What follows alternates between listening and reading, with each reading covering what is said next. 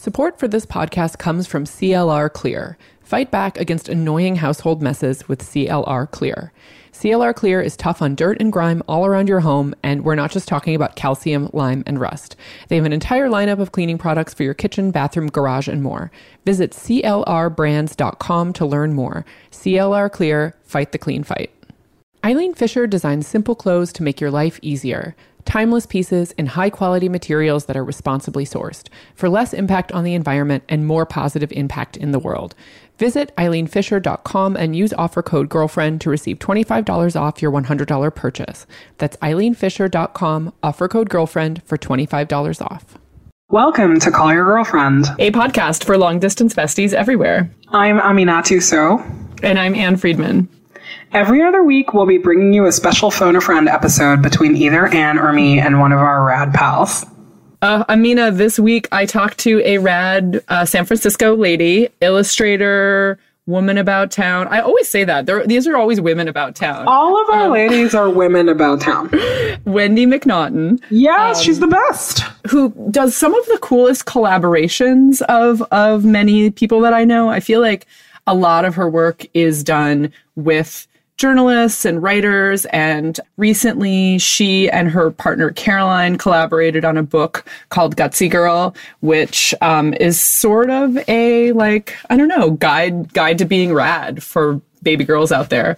She's illustrated a scratch and sniff book about whiskey. She's worked on a couple of projects about tattoos. She did a very, I don't know, I guess you would call it visual journalism, a book of drawings and reports and kind of like eavesdropped, overheard snippets from San Francisco that is super, super good too. So she's all over the place. She's so cool. I was recently at a hotel in Tahoe and loved the illustrations, and lo and behold, it turned out to be her.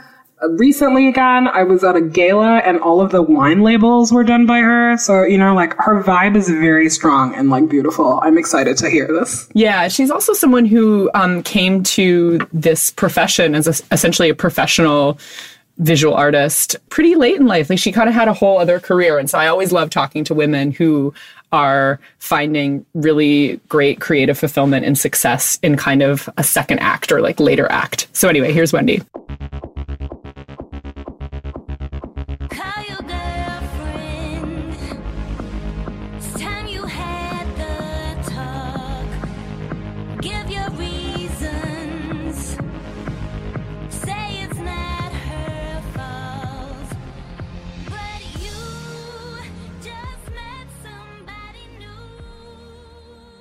Wendy, thank you so much for being on the podcast. I'm so excited to be here, Anne. Be here metaphorically. Be here like in the internet, drinking tea on opposite ends of California.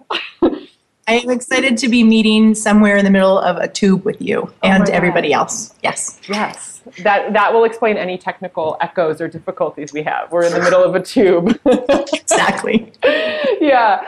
So for people who are not familiar with your work, first of all, I think that like a lot of people who listen to this podcast have probably seen your illustrations or some of your books, in part because I think they circulate pretty widely on the internet, but they might not draw the connections like, oh, Wendy is the woman who did the pen and ink tattoo book, or Wendy is the illustrator who worked on Meanwhile in San Francisco and does the visual journalism. Wendy is the illustrator who does the New York Times Spot like illustrations. I think that people who sometimes are not illustrators or designers, like in the same way that writers pay attention to bylines but no one else does, like sometimes it can be like, oh yeah, like look at all these different things I've seen. I am familiar with with what someone has done. And so I know your website is kind of divided into these broad categories of the book work that you do and the magazine illustration that you do and all of this different types of stuff. How do you just give people a laundry list when they say, what do you do? Or like, how do you summarize it? I kind of just say I draw. That's like a good catch-all phrase, I guess. I draw. And then we could like break it out from there. But what you said before is totally true. Like I get that a lot. They're like, oh, yes, people say, oh yeah, you're an illustrator. What kind of stuff do you do? And then we'll talk about it, whatever. And then they'll be like, oh yeah, that thing, you know? And I think that is a lot of people work in one particular area, but my work is pretty broad as far as how it manifests. Like it can be online, it can be in a magazine, it can be in a book.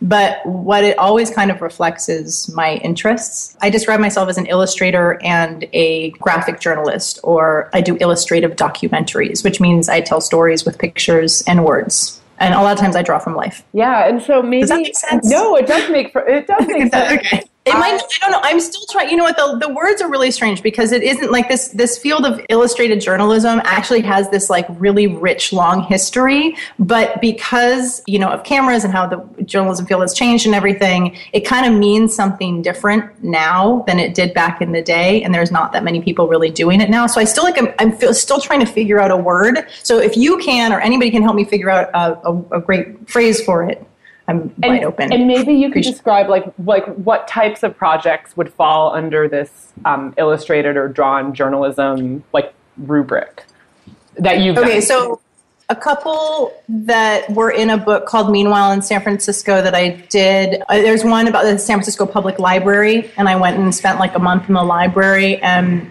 took a bunch of notes and interviewed a bunch of people and just hung out basically and tried to like really get to know the place from the inside out. I mean, I'm a big fan of libraries anyway, but I found this was like the most amazing place in the world. They had like a full-time social worker on staff, and they were doing all this great stuff. And all the while I'm figuring out what the story is behind this library, I'm drawing from life, drawing the things that I see and the people that I talk to. And then after I gathered all this information, I put all the pictures together with the words and did like the biggest edit job you've ever seen. This is what makes it more documentary and less journalism. Like it's definitely a cut and paste job to tell the story. And you can like then see it online, or you can see it in a book. In some ways it's like a documentary. In some ways it's like journalism. In some ways it's like a comic. In some ways it's like an illustration.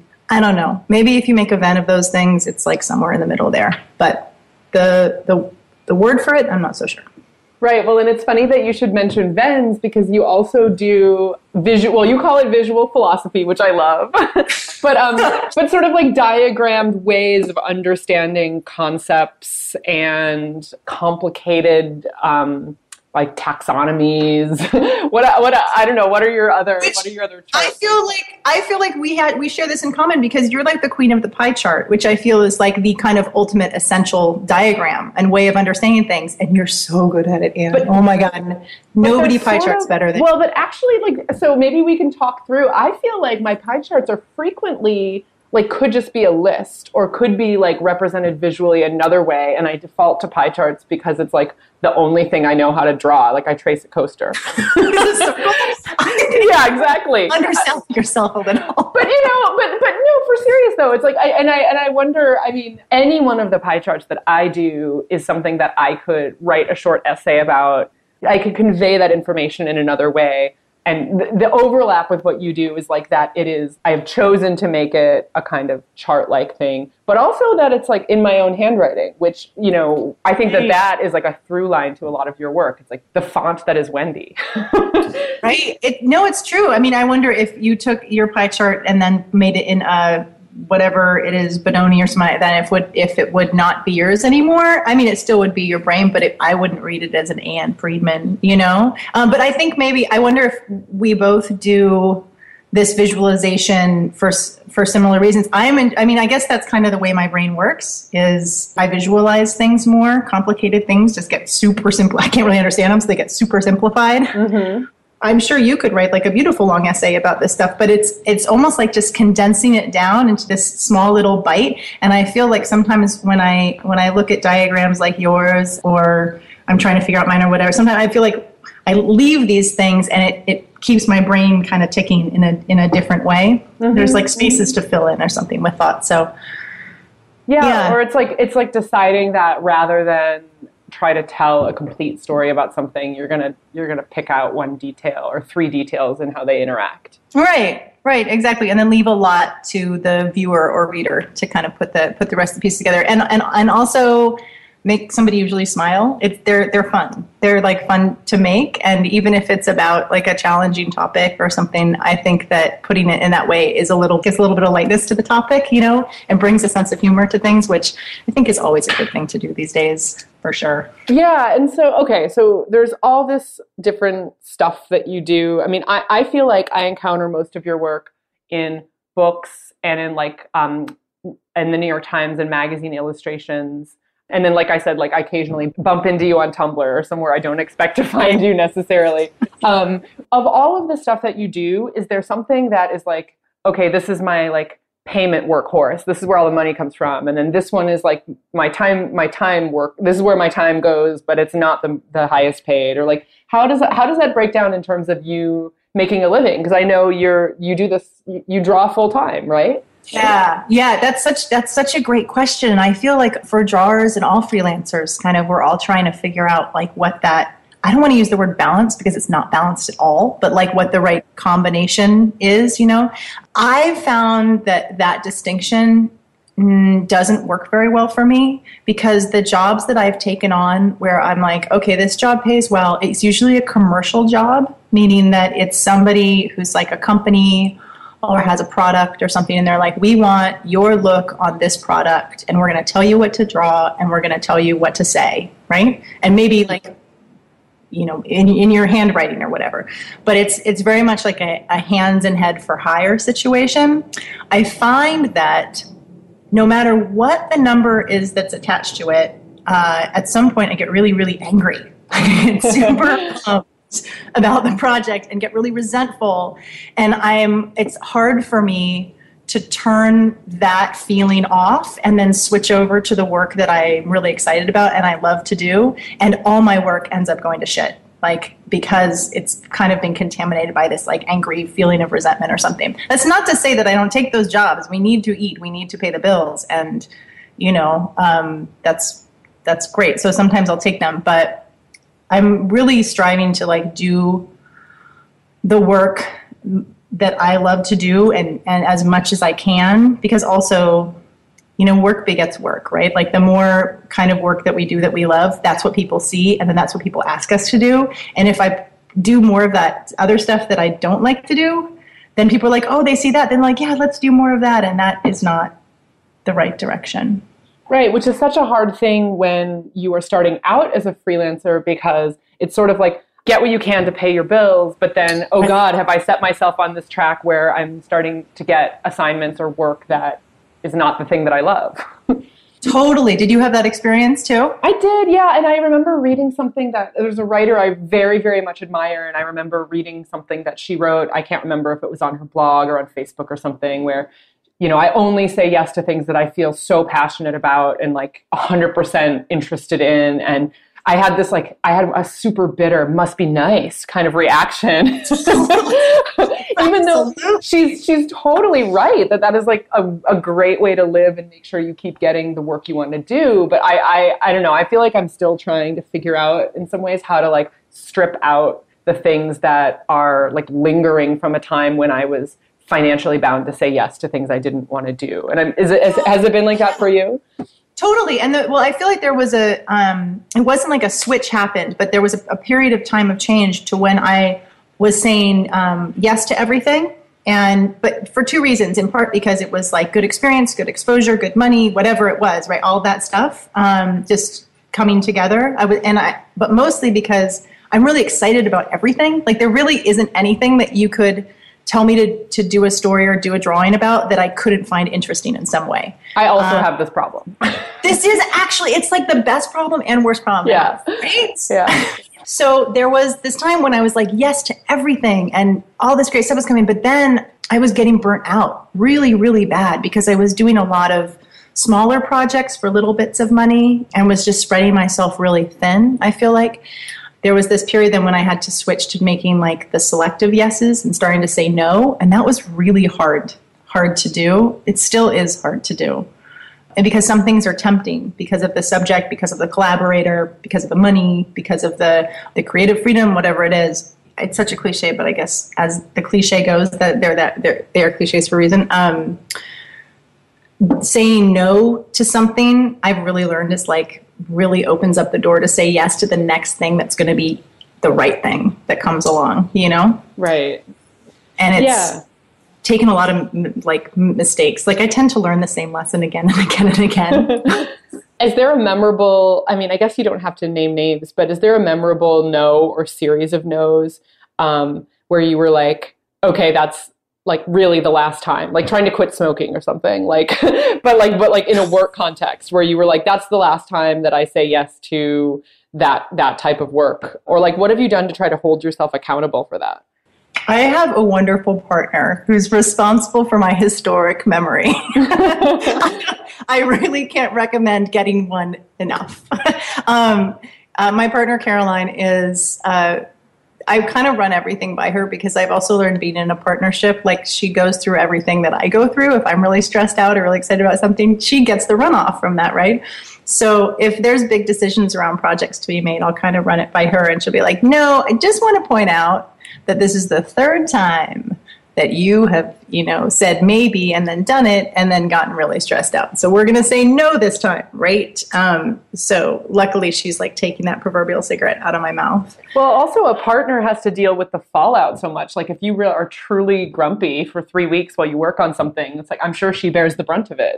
Oh, yeah, exactly. I think our partners bear the brunt of all of that. They get the highs and the lows. They get all of it. So I'm trying to think of a good example. I'm even willing to say on the record that there are people who I've had really terrible experiences working with. Sometimes I think it's not their fault, it's the publication's fault, and sometimes I think it's a personality issue. But that I have like an actual blacklist.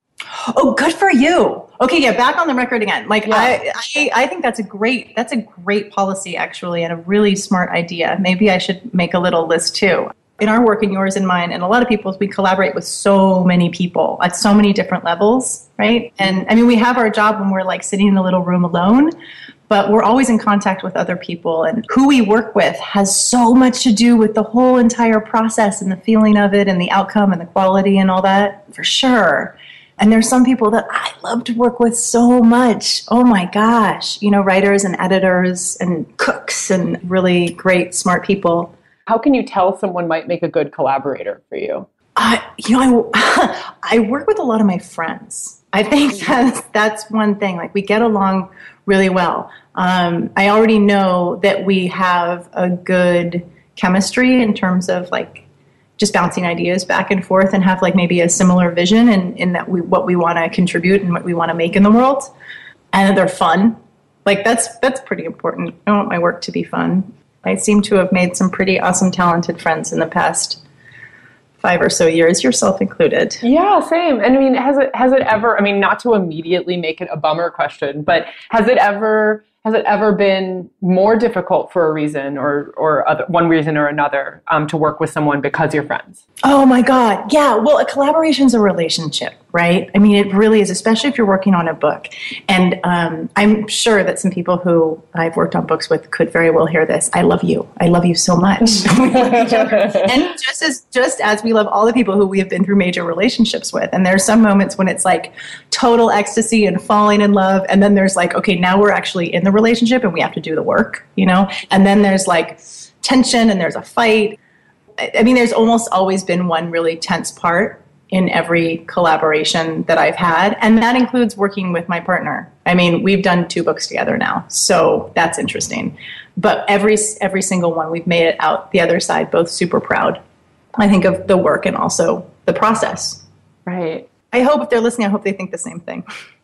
I mean, I would find it disingenuous. Like, I would have been shocked and disappointed if you had said, oh, it was a completely smooth road with each one of these projects, and I've never had a conflict with a friend I collaborated with. I would have been just like, I would have hung up on you. Oh, I know. That's ridiculous. Who doesn't have, that's totally impossible, because you take a friend and you take work. I mean, there's no way that it can't be. I would feel like people who'd be doing that would be holding everything in, and then they like never speak to each other again after the project's over or something. Right. Yeah.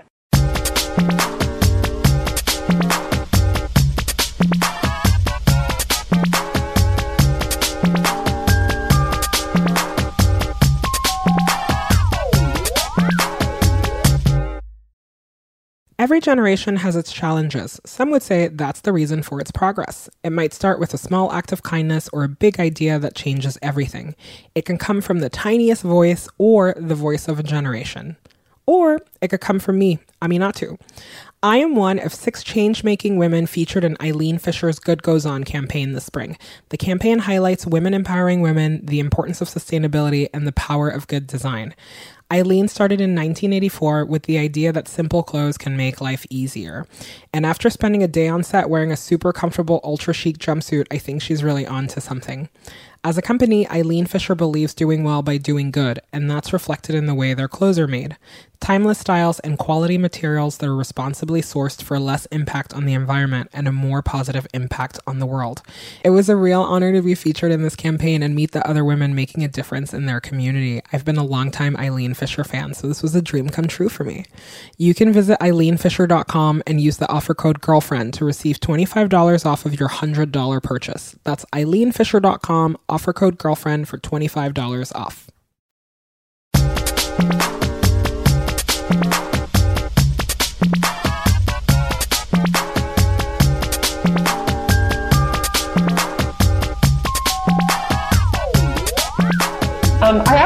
I feel like we kind of got ahead of ourselves. I want to go back to the whole conversation about like taking work that you have to take versus trying to direct your career a little bit more. Maybe you could tell me about like your earliest days as a freelancer and what that was like, and then kind of how you've transitioned to where you are now.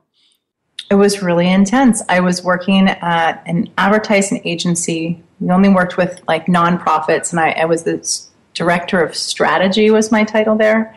And it was a pretty darn full-time job that I felt like really strongly about, but I also wanted to draw, and I wanted to make that transition. So I started getting these little freelance jobs and then started working nights. So I would like go to work, for a pretty full 8-hour day. And then I would come back home and I would draw until like 1 or 2 in the morning and wake up and do it again the next day. And I did that for like 6 months. And it was super intense. But I don't know if you've ever felt this way. It was such a fire. It just felt like this is the right time. This is the right thing. This is what I have to do. It was almost like there was this door. And it's like, you can walk through this door right now, or the door is going to close. That's really what it felt like. So I worked my butt off, and after about 6 months, I had built up enough work. A lot of it was online. A lot of it was not paid, and that I know is very controversial. But I was learning how to be a freelance illustrator, so I kind of considered this like my school in a way for freelancing, and I was meeting a lot of people through doing that. Like a perfect example. Do you remember this thing? You were there for 48 Hour Magazine? Yeah, I worked on it after it switched the name to Long Shot, but I'm very familiar. I know the people in the project and everything. Okay, that's I think a really great example and was pretty important, I think, in going from having art be this thing that I do on the side to being my full-time work and realizing that there's this community of people making stuff and asking questions and doing stories, which I didn't even really know about before. 48 Hour Magazine, Long Shot Magazine was started by Sarah Rich and Matt Honan and Alexis Madrigal. And I didn't know any of those folks. I just had an account on Twitter I didn't look at very often. And I saw somebody said that they were doing this magazine in 48 hours. And if anybody wanted to contribute, to give a shout. And so I wrote and said, do you need an illustrator? Anyway, long story short, I ended up like kind of going there and with my paints, and everybody's with their laptops around, and I'm like show up with my little travel pack of watercolors and pens, and sat down and just started drawing. And it was cool because I had never seen people work like build a magazine before. I had never been in a room where people are working like that. And I don't think anybody there had ever seen anybody sit down and do watercolor paintings before. So we kind of found that we just really enjoyed working together and being with each other. And they had something that I could learn a lot from and I could contribute. So anyway, we all became fast friends. And I think that's how you and I met. And I think it's just a really great community formed around that, around a group of people wanting to make something cool and interesting and smart and fun in a short amount of time. That led to other freelance jobs. And yeah, after 6 months of that kind of crazy stuff, I quit my job and then promptly had a total meltdown the next day.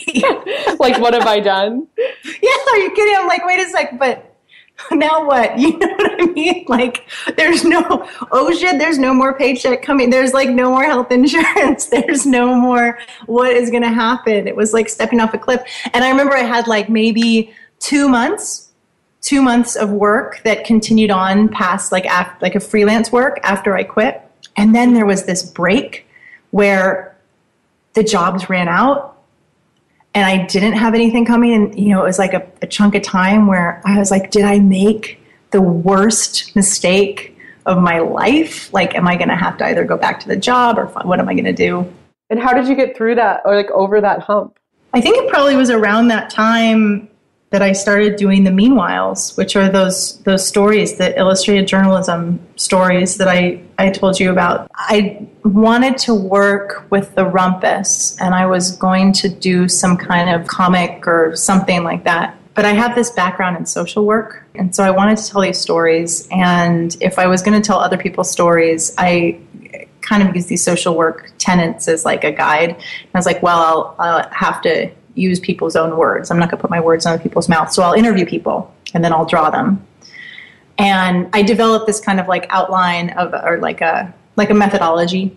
And I identified a few groups that I was interested in learning about. And I went out and just started talking to them. So I guess I like made up a project for myself. That's what I did to get out of that. I made up a project for myself.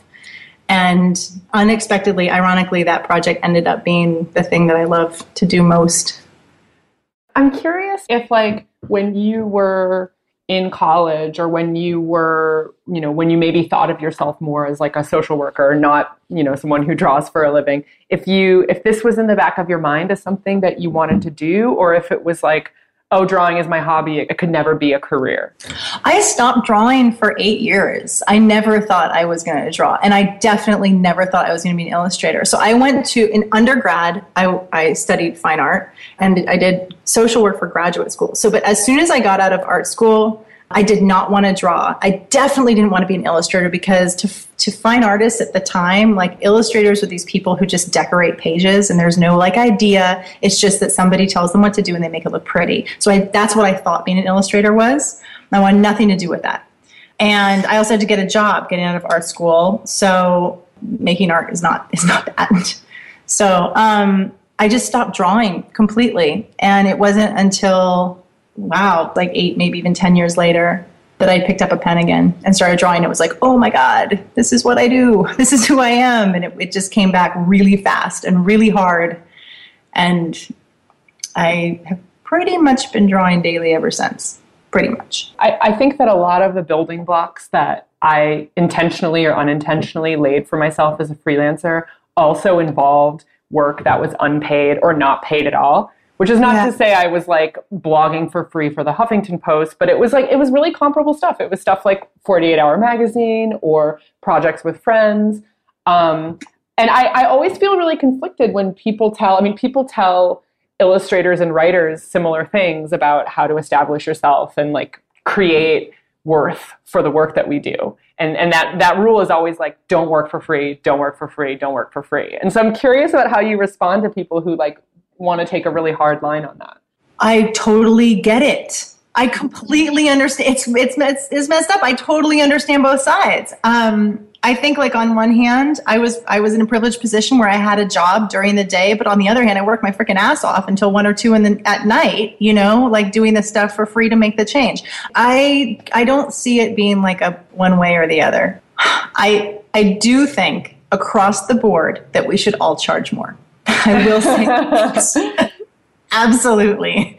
And I think also because coming into any profession, we're so excited about meeting a profession that like we love and we want to be doing, like whether it's drawing or writing or taking a picture or whatever.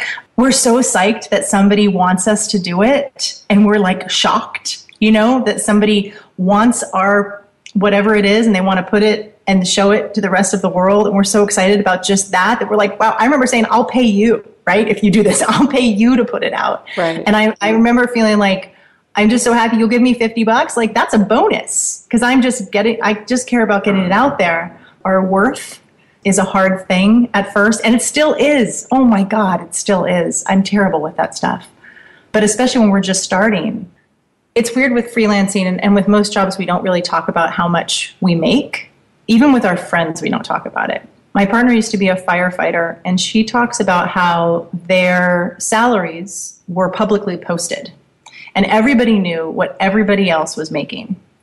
And it eliminated a lot of tension that can exist now. You know, she's a writer full time now, and nobody really knows very much about each other. And there's this added tension around that.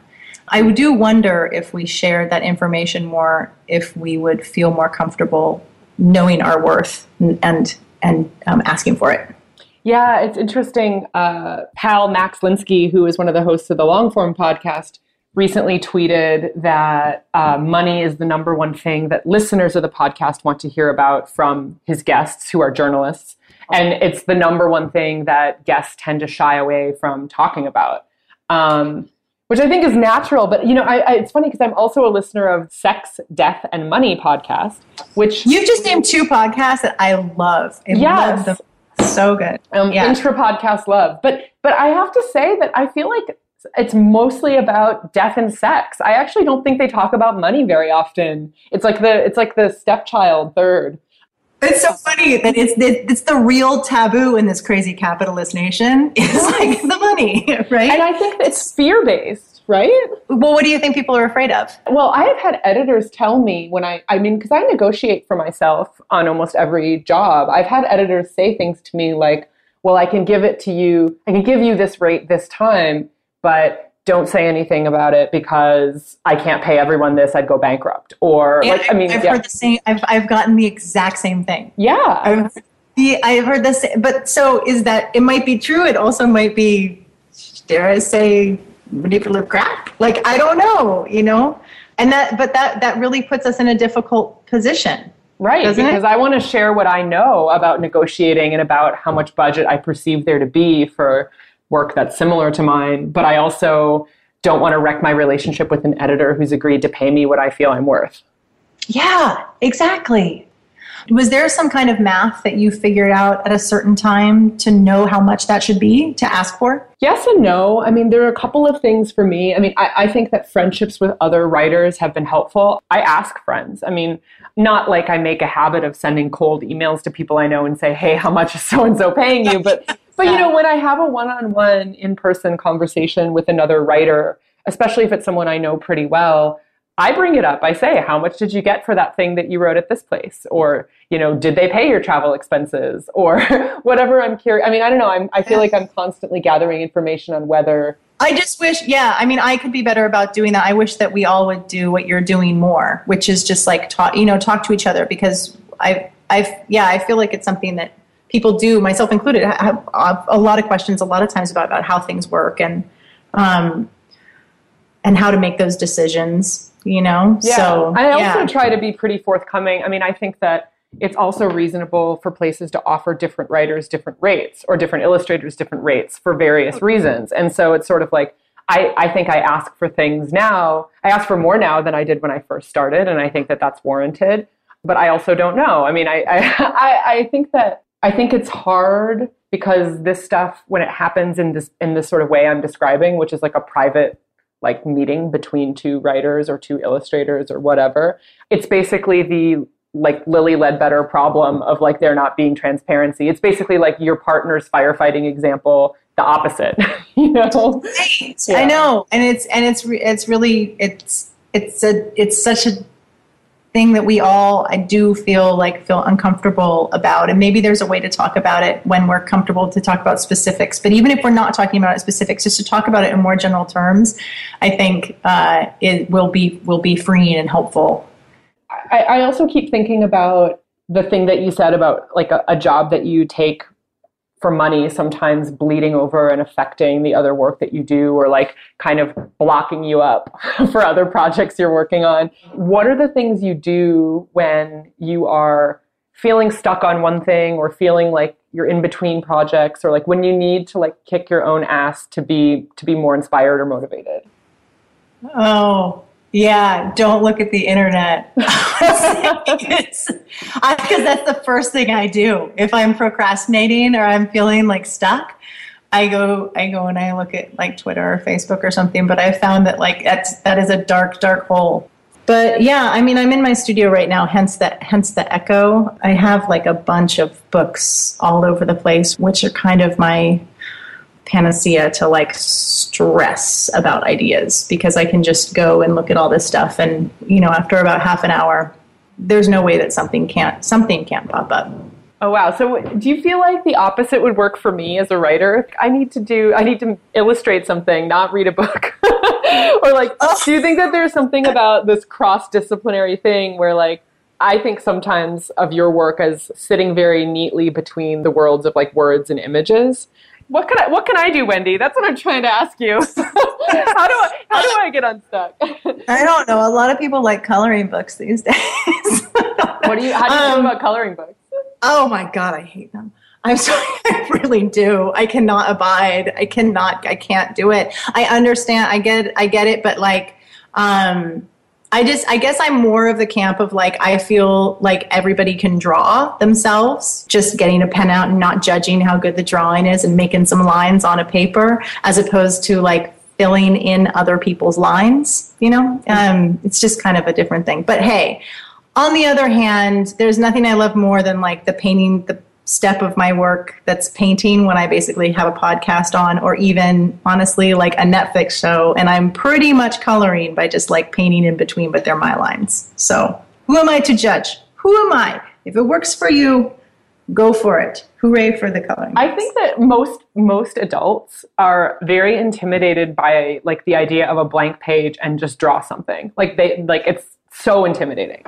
Oh, it's like, that's like me in writing though. Oh my God. If it's such a simple thing, like I have to write one paragraph and I'll sit down and if I have to write an email or something like that is fine. If I have to handwrite something for my work, fine. But if I were to sit down and try and construct a cohesive, articulate paragraph, all of a sudden I'm just tearing my hair out. I can't. Oh, it's bad. But no, the books in my studio are actually filled with pictures. So I'm not actually reading. Although I stopped like looking at Twitter and Facebook in the past few weeks, and I've read more books in the past few weeks than I have in maybe the past few years. How does it make you feel? Oh my God, I feel simultaneously old and awesome. It's great. I know this is such an internet-centric show. I feel like so much is like about stuff that's online. And I feel kind of bad saying this. And I mean, that's how I know you. Like so much great stuff comes from the internet. I would not be drawing like I am now without it. At the same time, I feel like I had hit this max where every second was constant checking, and like nothing was really coming of it. Like there's no ideas or anything. It's kind of crazy how much more time there is in the day, I gotta say. How do you stop yourself? Did you just like delete the apps off your phone, or like how do you prevent yourself from going there? The phone. I just took them off the phone. And it was still, I kept on Instagram. I'm still on Instagram. Okay, so it's not completely, I'm not like totally chaste. I was going to say it would be heresy for like someone who draws to not be on Instagram. I got some serious scoldings from some very savvy friends. They're like, that would be stupid. Like, you need to keep your job.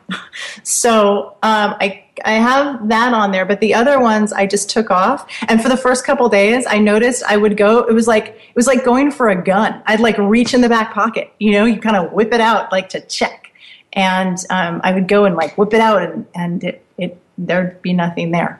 I couldn't look at anything. Back in the pocket it went. After a couple days, it kind of faded.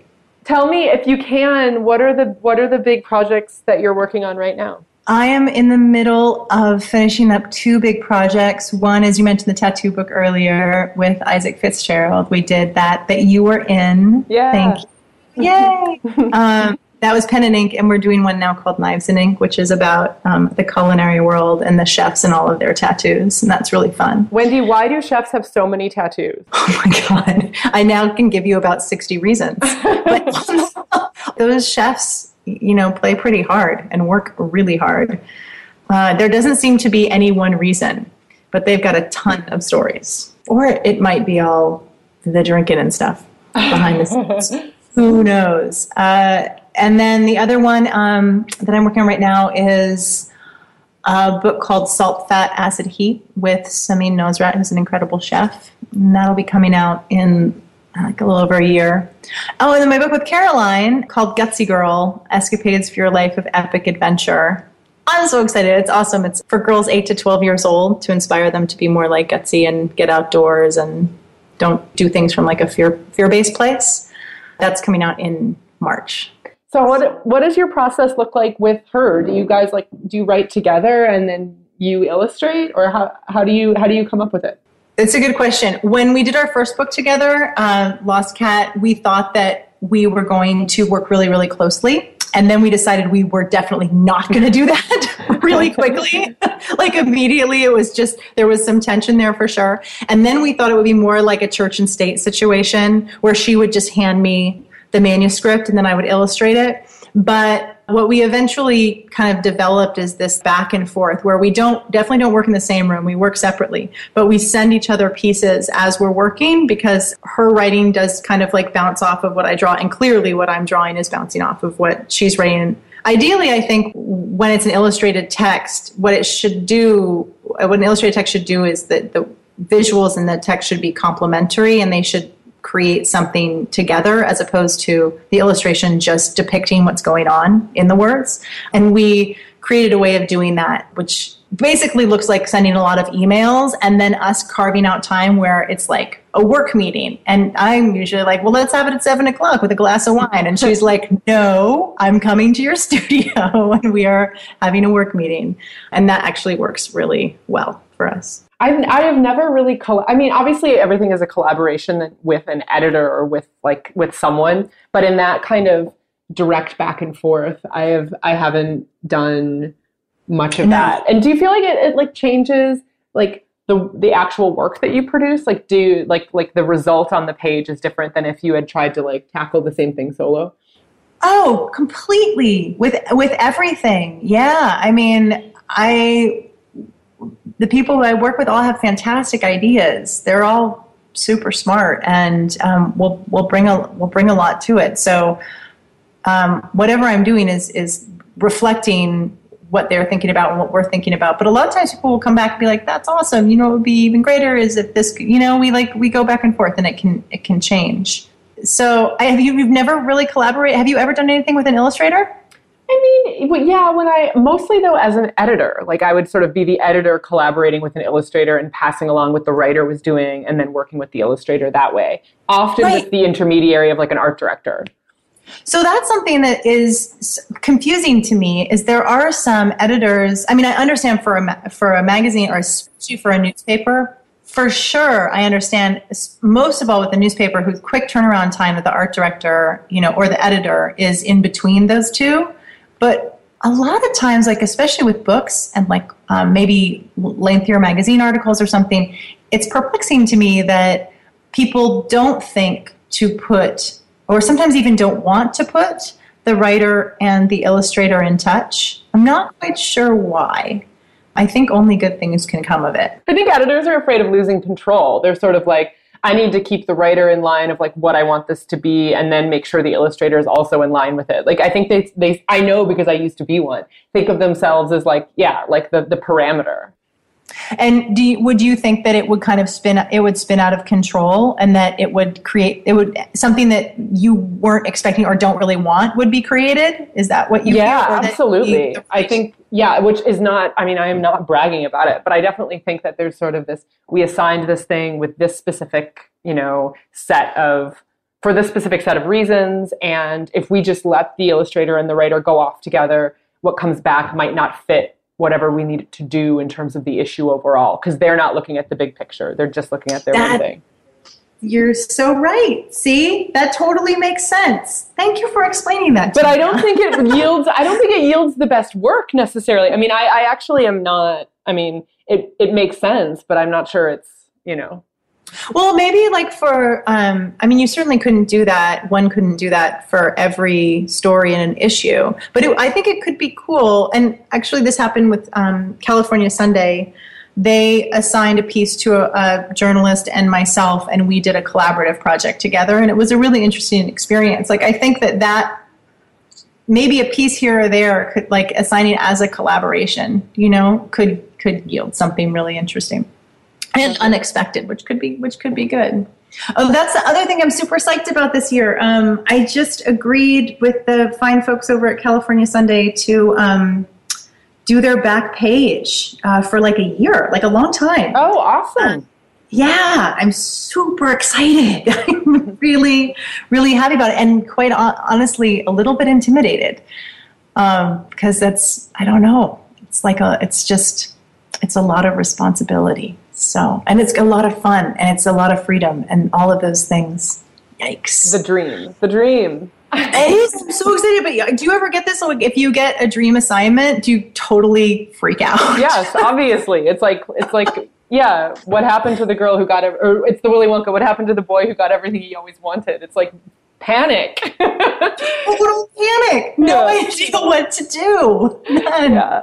I have always wanted to ask you about your Meanwhile in San Francisco book is how notable the absence of like the tech community is for me, like when I looked at it, which is not to say that like everyone who lives in San Francisco has this tech-centric experience, but I definitely noticed and assumed it must have been a conscious choice to not make that really very prominent at all, / like almost non-existent, I feel like, in your representation of the city.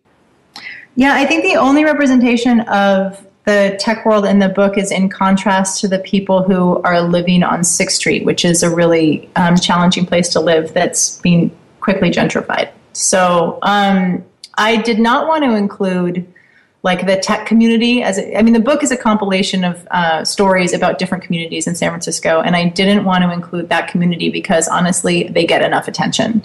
The book is about communities that don't get the spotlight a lot, that I feel are really the fabric of the city. And without these communities, everything from like dog walkers to Giants fans to the guys who are like 80 years old and are swimming in the bay in their Speedos, like that's the kind of character and culture that makes San Francisco and always has made it this really special place that it is, that's really at risk of disappearing right now.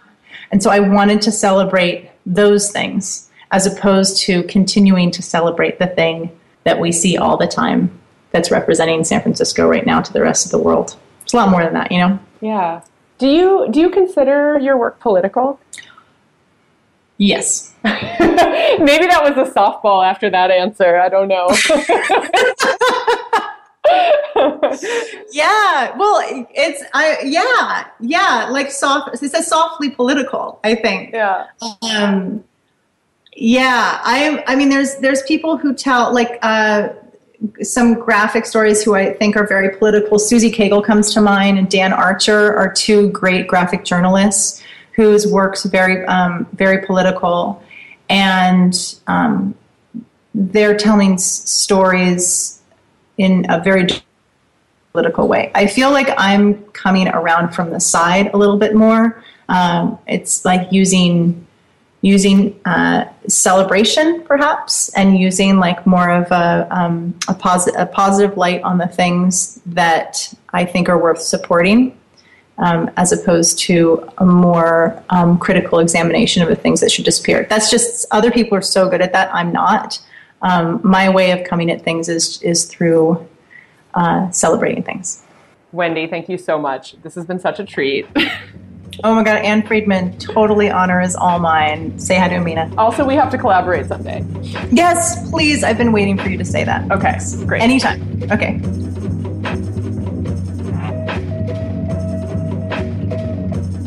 You can find us many places on the internet, on our website, callyourgirlfriend.com. Download our show on the Acast app or on iTunes, where we would love it if you left us a review.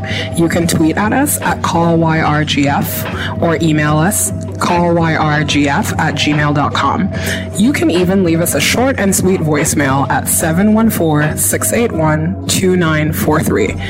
That's 714-681-CYGF. This podcast is produced by Gina Delvac.